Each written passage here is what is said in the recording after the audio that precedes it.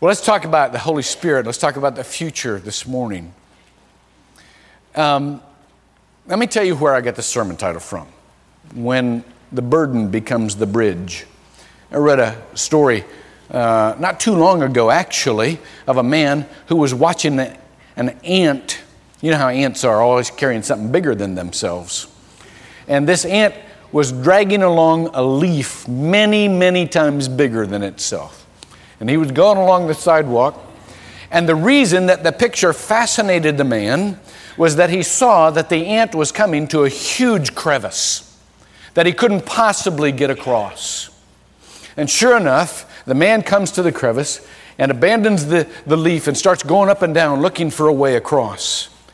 And he can't find a way across. And then the ant went back to the leaf and shoved the leaf over the crevice, got on top of the leaf, walked across the crevice, and then dragged the leaf on. The burden had become the bridge. We can go to heaven because the burden of Christ, His cross, is our bridge. We also can reach new spiritual heights in this life by bearing those things that are our burdens and watching God turn them into our bridges. If you have your scriptures with you, turn to the 16th chapter of the Gospel of John, and we'll see how the Holy Spirit is the one who leads us to that crevice and calls us over. First of all, I want you to see that all life is filled with burdens. It's just how life is. Jesus didn't tell us anything different. He never promised anything rosy. It is filled with problems, and in the 16th chapter of John, he begins in verse 1 by telling them they're going to have problems. Look at it. It says, "These things I have spoken to you, that you may be kept from stumbling." I want to tell you ahead you're going to have problems, so you're not surprised by them. "They will make you outcasts from the synagogue, but an hour is coming for everyone who kills you to think that he's offering a service to God." Did you ever have somebody in your life that was really causing you all kinds of grief, but he thought he was doing it for God? Yeah. Sometimes the roughest people in our life think they're doing a great service to God. And Jesus said, this is the way it's going to be with you. And then he said this, "And these things they will do because they've not known the Father, really, or me. But these things I have spoken to you, that when their hour comes," in other words, when they happen, not if they happen. It's not if you're going to have problems. It's when you have problems. It says, "When their hour comes, you may remember that I told you of them. And that these things I did not say to you at the beginning because I was with you." But you see, I didn't have to warn you of the problems because I was here. I could protect you from them. But he says, "But now I'm going to him who sent me." And none of you ask, "Where are you going?" That's a great question to keep asking, by the way. God, where are you going to be in these problems? Where are you going to be? That's a great focus, isn't it? "But because I've said these things to you, sorrow has filled your heart. But I tell you the truth, it is to your advantage that I go away." I can never quite get my mind around that. It is to our advantage that we don't have Jesus here physically with us. He says, because if I don't go away, I can't send the Holy Spirit. The Holy Spirit can't come to you. But if I'll go away, I'll send him to you. Now let's talk about this life that we have, that in its norm are trials and tribulations. We have this character in us that wants to make life comfortable, and some of us get pretty close, by the way. Some of us have arranged our lives so that we have almost no burdens. And we think that's what life is, but after we get there, we sense the emptiness of that. If you have a life that can avoid burdens, you don't have a life of great significance. Our life, this earth, was not meant to be heaven. I hope everybody understands that. We're not to heaven yet. This isn't heaven. This is a great wilderness wandering. And of course, all of us would like to arrange the wilderness so that it's not really the wilderness. I read another thing the other day. I thought this was funny. There actually is a place in Wyoming called the Bridger Wilderness Area. A couple years ago, they asked people who frequented the area to hand in comment cards on their experience. And of course, people are always looking to improve their lot. And so this is some of the feedback that they got in this wilderness area. The trails need to be reconstructed. Please avoid building trails that go uphill.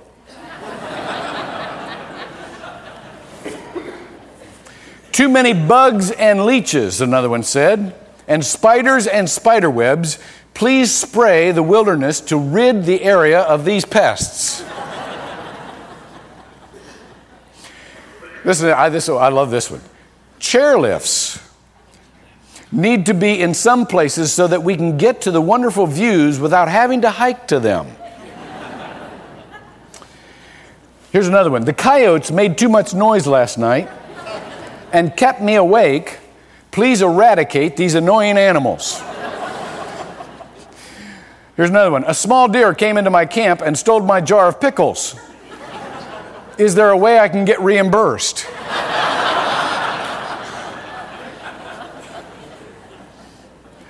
Another one. A McDonald's would be nice at the trailhead. Another one. Too many rocks in these mountains. And another one, especially for those of you who know we're talking about pioneering the distributed church. The places where trails do not exist are not well marked.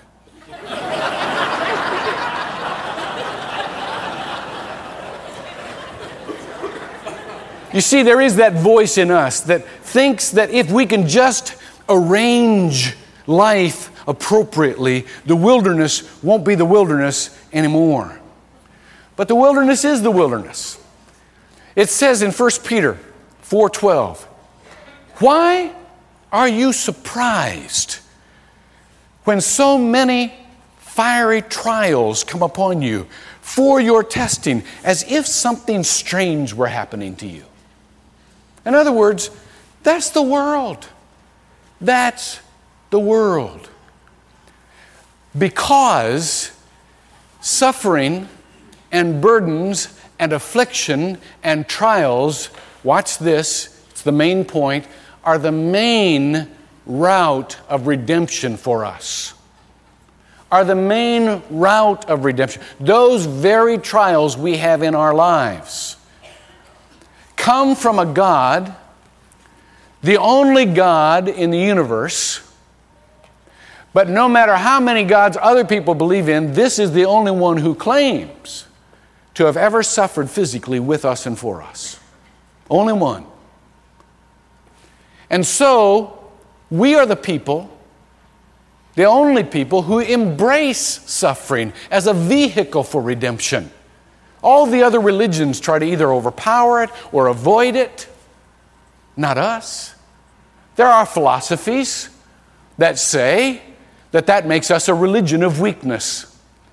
When I was on the island a couple of weeks ago, some man came into a little general store that's on the island wearing a t-shirt that said, Nietzsche is peachy. Peachy was spelled like Nietzsche, only with a P. I said, that's an interesting t-shirt you have on. I was with a group of people. He said, oh, you know Friedrich Nietzsche? I said, yes. He said, well, I think he's peachy. I did not follow that comment with what I wanted to say because I did not want to embarrass the group. But for those of you who do not know Friedrich Nietzsche, Nietzsche was the one who wrote the philosophy upon which the Nazis built their movement. It was the philosophy that only would embrace strength, that would leave the weak as a matter of strategy to fend for themselves or eliminate the weak altogether. because they believed that this Christianity stuff, this compassion stuff, was foolish. They believed that embracing the suffering was not productive. They believed that it made us not want to be strong. They believed that man, if he had any chance at all, was to be the Übermensch, the Superman, and that we should abandon God. As a matter of fact, it is Nietzsche's phrase that said, God is dead. Fortunately, God said, no, Nietzsche is dead. Christianity embraces suffering while knowing that it is a part of God's compassion. We embrace affliction while knowing that God can build something even better than if it had never been there. Now, many times in the middle of pain, we get confused because things are not as they seem. One of the most profound verses in all the Bible is in Lamentations chapter 3. It says this. Lamentations is just after Jeremiah, because they're the Lamentations of Jeremiah. And it says this. Verse 31, it says, "For the Lord will not reject forever." I want you to know, those of you who are suffering, those who are bearing a burden right now, whether it be yours or somebody else's, this too shall pass. You need to hear that today. This is going to pass. The Lord will not reject forever, for if he causes grief, then he will have compassion, according to his abundant loving kindness. Now, look at this. This is the most curious phraseology, but the most profound verse. For he does not afflict willingly. In Hebrew, it means he does not afflict from his heart. One of the things that people just picture as they're going through burdens and as they're going through suffering is either God is not in control, or he's too weak to stop suffering, or God has a mean streak in him and he's really punishing me until I straighten out. Here's what I want you to hear this morning. The afflictions of God are his method, not his heart. And the afflictions of God that God allows in our lives, the burdens that God allows in our lives, are so that we can see his compassion, so that we can see his grace, so that we can come closer to him. That's tough to understand. But conversely to Nietzsche, Malcolm Muggeridge, after he had lived 75 or 85 years, I can't remember, said, as I look back in my life, and some of you who are old enough to do this could say the same, as I look back in my life, the most profound, meaningful, significant times in my life were the times of suffering. Not the times of happiness. Not the times when everything was going all right. But the times when I could love those who needed it. The times when I could feel God's love when I needed it most. I want you to think with me for a minute as you consider your own burden this morning. There may be an event in your life that you feel like you have to carry, and in a way you do almost anything to get away with it, get away from it. I mean, you just think, can't I ignore this? Can't I just do away with it? I don't want to face this. There may be an event or a circumstance in your life that you're thinking about leaving right now, just leaving it alone and going on with your life. There may be a person who's suffering. There may be a vision that you have. And you say, why am I dealing with this at all? I'd just rather get a bologna sandwich and sit in front of the TV. Why am I doing this? I'll tell you why you're doing it. God gave you that to take you over the crevice, to take you into the future. That's the very thing he's going to use to take you into the future. Consider with me just for a moment, just a few of the biblical characters. What do you think Noah must have felt while he was building the ark?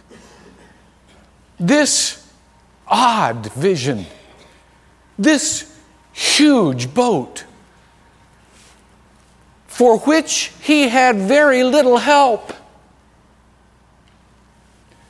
Something big enough to handle all of the species. It wasn't raining when he was building. Or if it was raining, it rained and then stopped. Don't you think time after time he wished he could have said, God, I wish you hadn't told me this. I wish you hadn't shown me this. Why did you call on me to do this? Why can't I just quit? But he didn't quit. And it was that very burden that he climbed on top of. And those he loved climbed on top of in order to carry him over the destruction. What do you think it was like for Joseph, whose brothers threw him in a pit? That was one of the most horrible times of his life. That was one of the most wonderful times of his life. Because from that pit, he was transported to the place where God would make him second in command to the mightiest nation in the world. He went from the pit to the place. The burden became the bridge. What do you think he felt when he was unjustly thrown in prison? That was one of the most horrible times of his life. That was one of the most wonderful times of his life. Because from the prison came the provision. Not just for him, but for those he loved and for others he didn't know. The burdens you bear many times become the provision, not just for you, but for those you love and for those you won't even know. What do you think it was like for Moses, who was the prince of the mightiest nation in the world?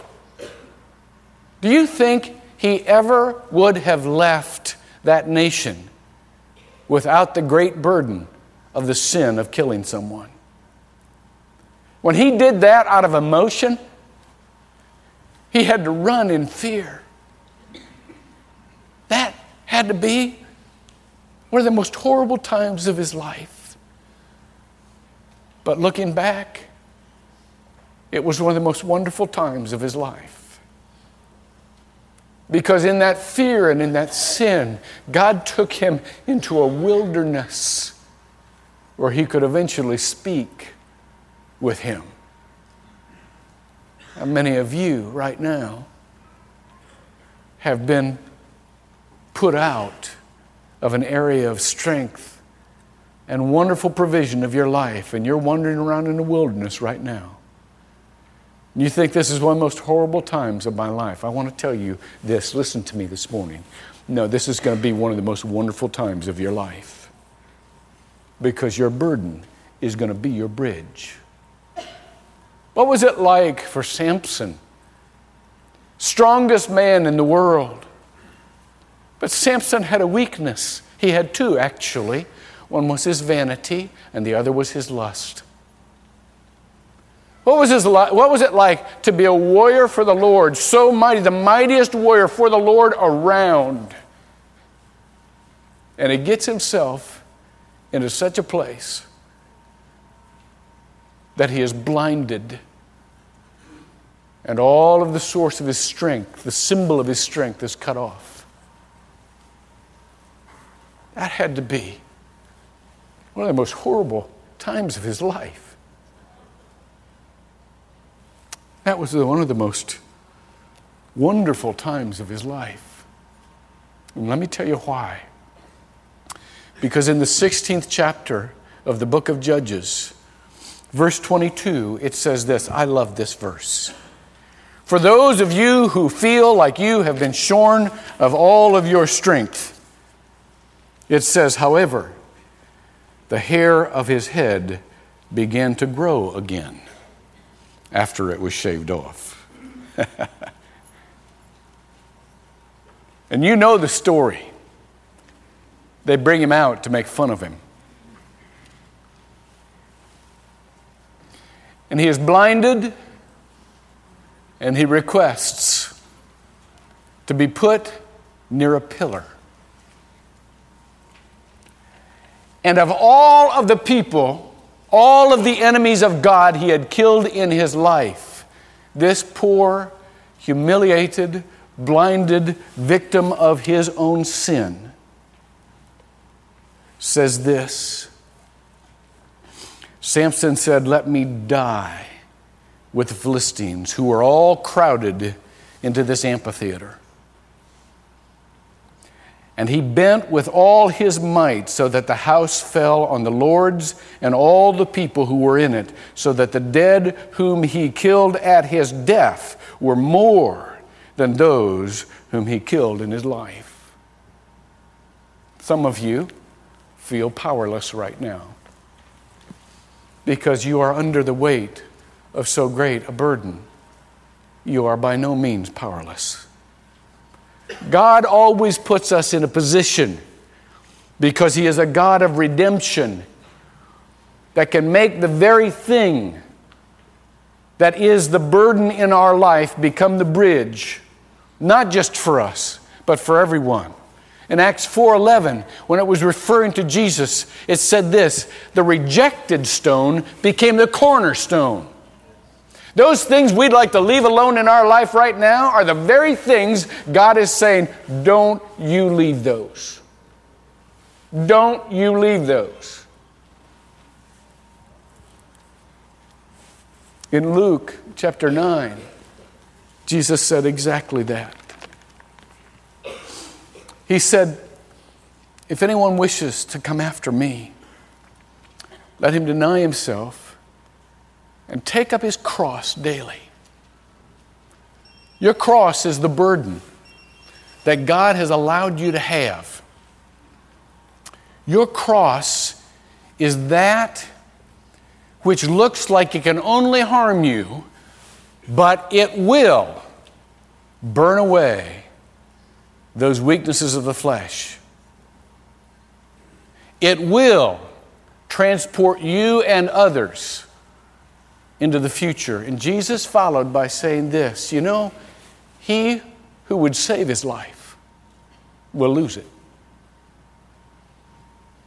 And he who would lose his life for my sake will find it.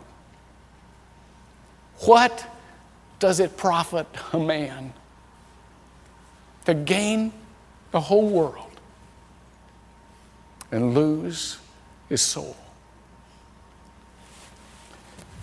If you could make life comfortable, so what?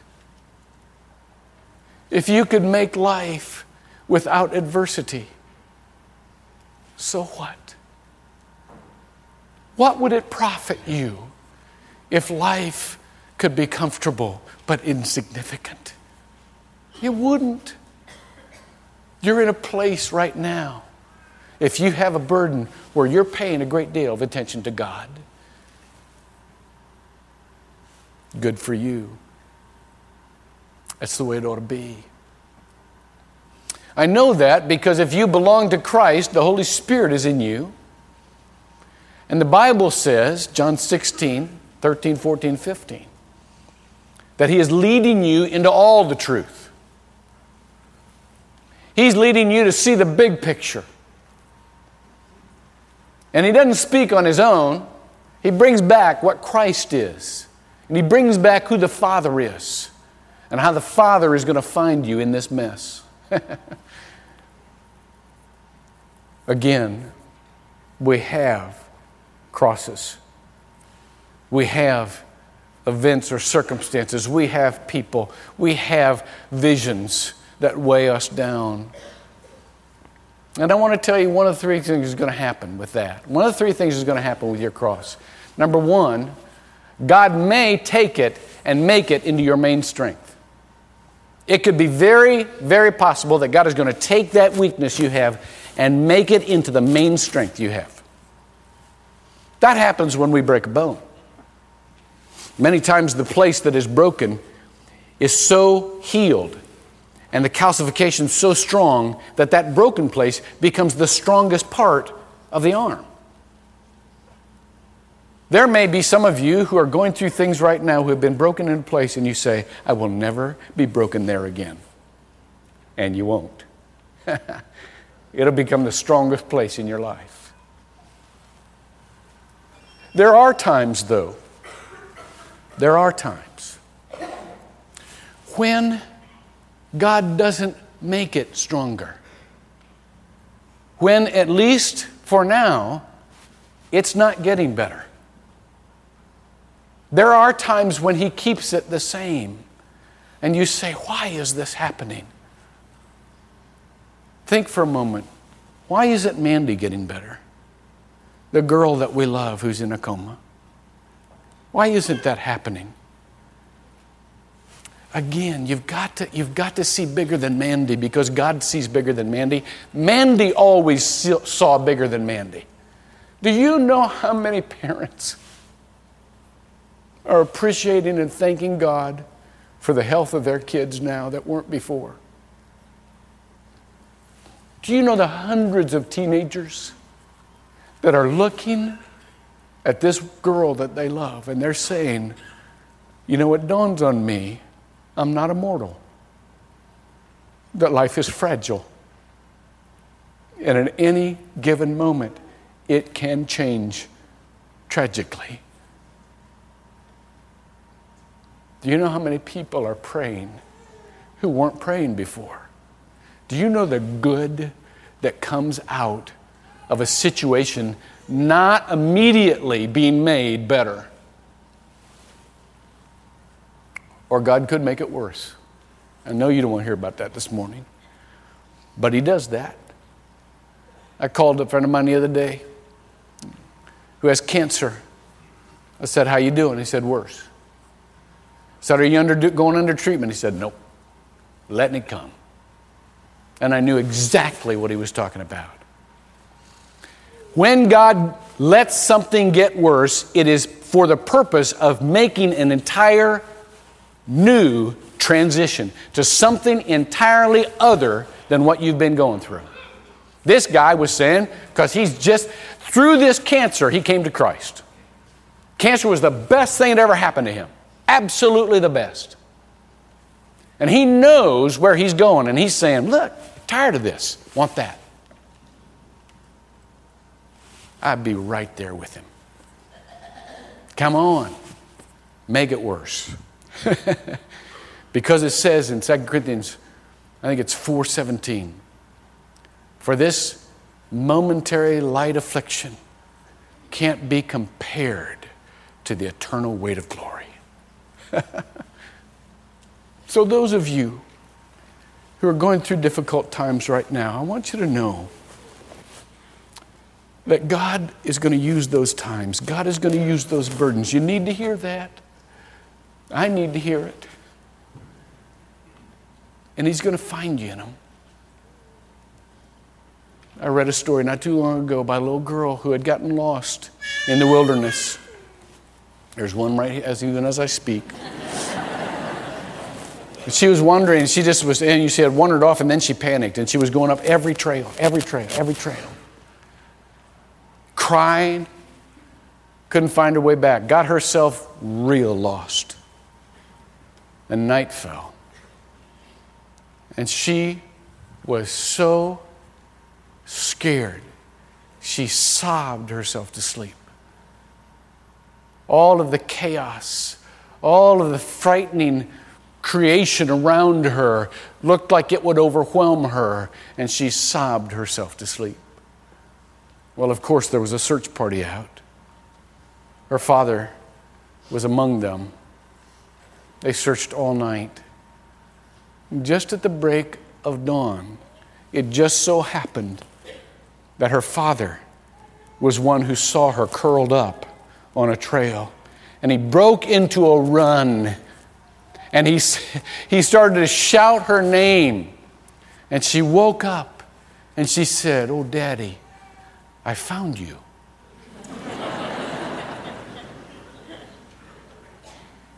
Pray with me. God, some of us are just curled up in a ball this morning. We know, though, we are not abandoned in this position, that it's you who are searching through this danger, through this turmoil, to find us, to make yourself known so that we can hear your voice, so that we can someday say in the middle of our lostness, "Daddy, I found you." Thank you, God. And thank you for our affliction. Only those of us who know the depths of the spiritual nature can say that. But along with Job, along with that voice that shouted to you words of trust from the ashes and the sores, we want to say all that we have is yours. And that's the way we want it, even the hurts. Amen.